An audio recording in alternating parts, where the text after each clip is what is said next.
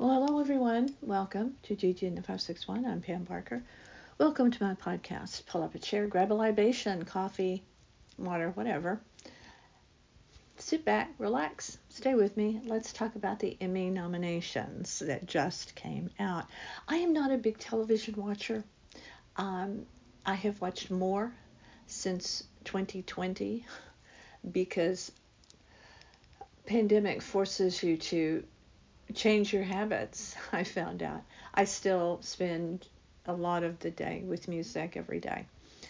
Music is always on at our place. You can find me with headphones on listening to an assortment of music, but let's narrow the scope to the Emmy nominations for 2022, and I only want to talk about two.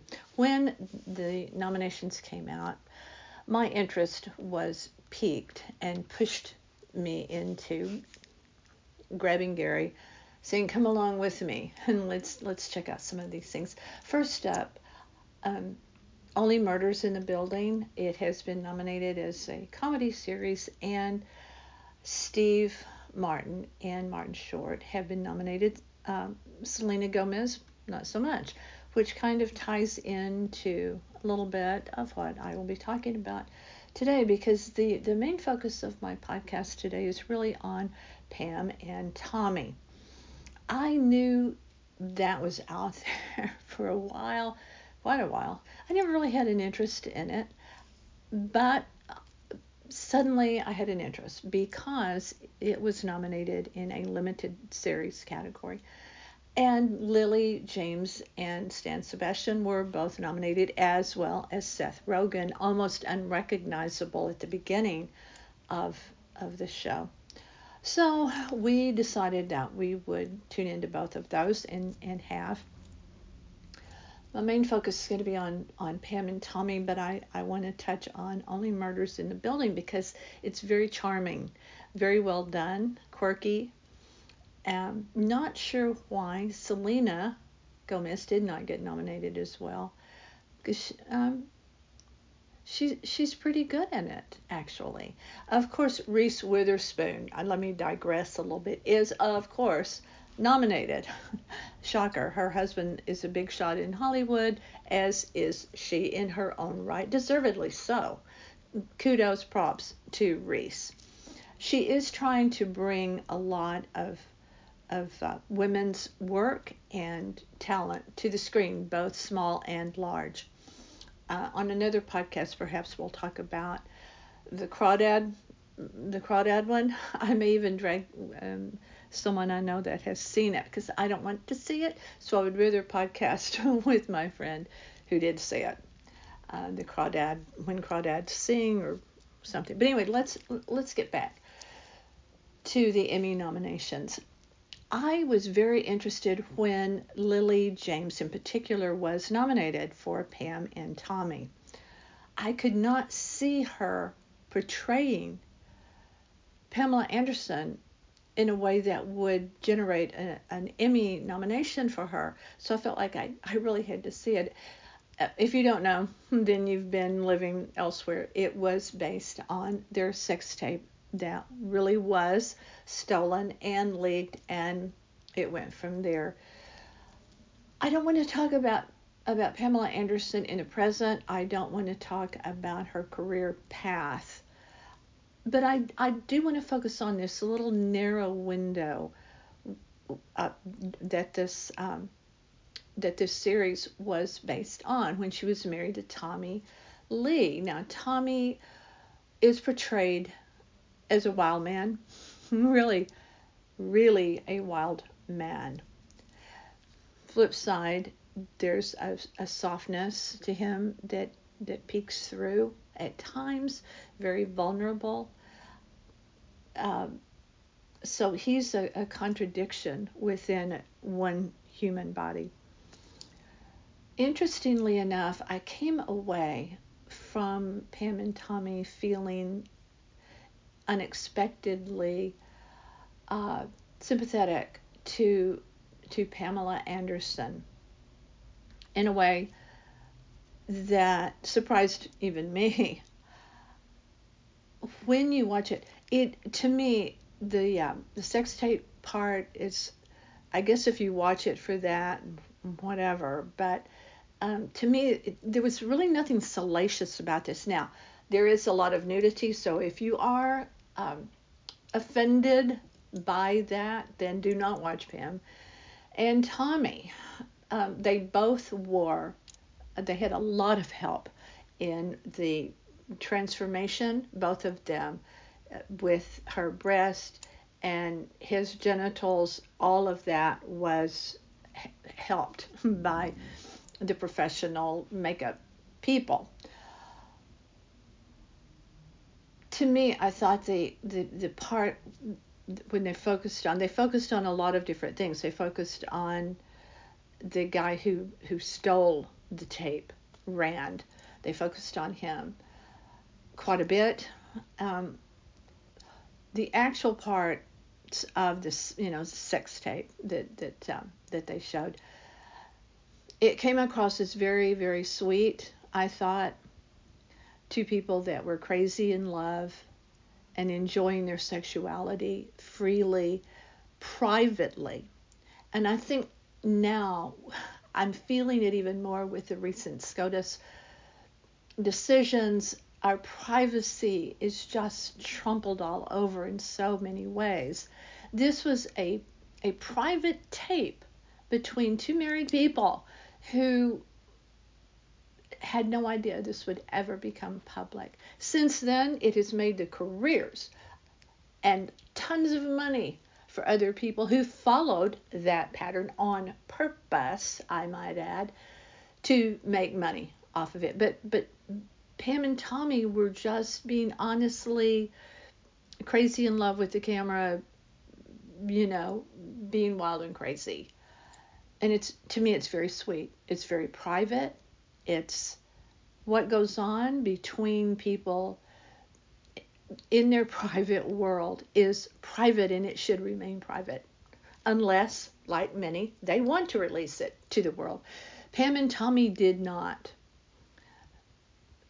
But the biggest part that just riveted me to the screen, when Pam and Pam alone was taken in for deposition, it all got turned around, where this suddenly was not their private property. This became the property of others to do with as they wished. So wrong on so many levels. But only Pam was subjected to these horrific deposition scenes where the room was filled with male lawyers. The only female besides Pam was the court reporter, the person taking down, recording what was said. And it shows her coming into the restroom where Pam is very, very upset and saying she had seen a lot of depositions, but this one was the worst. And then she left the room. She said no more, but it really was what Pam and Pam alone was subjected to in every way. On the set of Baywatch, in her real life, when Tommy would be in a bar, he was cheered. "Oh, you're the man. You've got the big equipment there, Tommy. Woo-hoo." But it was a very different world for Pam Anderson. And it really did give me pause, because it reflected to me what happens in the workplace. It showed how Pam on the set of Baywatch, all they really wanted from her was to see her running down the beach, to see her bathing suit riding up on her ass cheeks. I never watched the show for real, so I don't know how David Hasselhoff's character was portrayed. Did they do the same thing to him with his swim trunks? Did they give him any dialogue, or did they just make him run up and down the beach too? That I really don't know, so I can't address that. But why I was so riveted, because first of all, I felt Pam and Tommy's privacy was so incredibly invaded and crushed. With a really beautiful little tape they did, of them having fun, and how that really does translate into the workplace in many careers for women. The treatment is so different. And even in 2022, that is proving to be the case for women. When a woman comes in to testify, for example, she is dismissed. She cannot be taken seriously. And I'm talking about really right now the hearings, the January 6th hearings. She is looked at in a different way than the men that come in, who are applauded for their bravery for coming in and testifying. So it was very stark to me to see these men just wanted in the setting of her deposition, just wanted her to go scene by scene about the sex tape. They wanted her to talk about when she first posed nude. If you don't know, she started out really in Playboy. That was Hugh Hefner really gave her big start in Playboy. I came away from Pam and Tommy feeling very, very differently than I thought I would. I don't know what I thought. I didn't have any expectations because I didn't read anything about it beforehand. I did no research on it. I just thought, hey, it's out there. The Emmy nominations are out. There's a reason that they were nominated, these people, and the show itself. So let's check it out. Let's see why. And I will end the podcast by saying each and every one of them deserve to win. Not only nominated, they deserve to win, in my opinion. And that is me saying it without seeing all the other shows. But I have seen enough to know that these people, each and every one of them, absolutely killed it. And if you haven't seen it and you think you want to, go watch it. Excuse me, let me know what you think. I'm very interested to see. I apologize. My allergies are still raging. So we'll see what happens. I'm not even sure when the actual Emmy Awards come up. I'll have to look that up. But I'm rooting for all of them to win, and their production team and their makeup people, their wardrobe people. I hope they all win because they set that time frame so perfectly for during those Pam and Tommy, that very short time they were together. Thanks for being here. Be sure and look us up on YouTube, NorthPalmBeachLife.com, as well as now Gigi in the 561. I have Gary set up a YouTube channel for me. It's in the infancy. He's moving a lot of the interviews over there. It's audio and photos. So check that out. Like I said, it will be morphing and changing, and a lot of things will be added to that. Thank you so much, though, for all your support at our other one, NorthPalmBeachLife.com. Check out Gary at All Things Cruise, Gerry. Yes, it is spelled that way, pronounced Gary Barker on All Things Cruise, to find out about his travel writing. My books, as you know, Pamela Barker, they are on Amazon. Go find them. They're just light reading. Don't expect them to be heavy duty because they are not. I'm not heavy duty in my real life, so I try not to be. Sometimes I get heavy, but most of the time I'm not. I prefer the other route. So check those out if you will.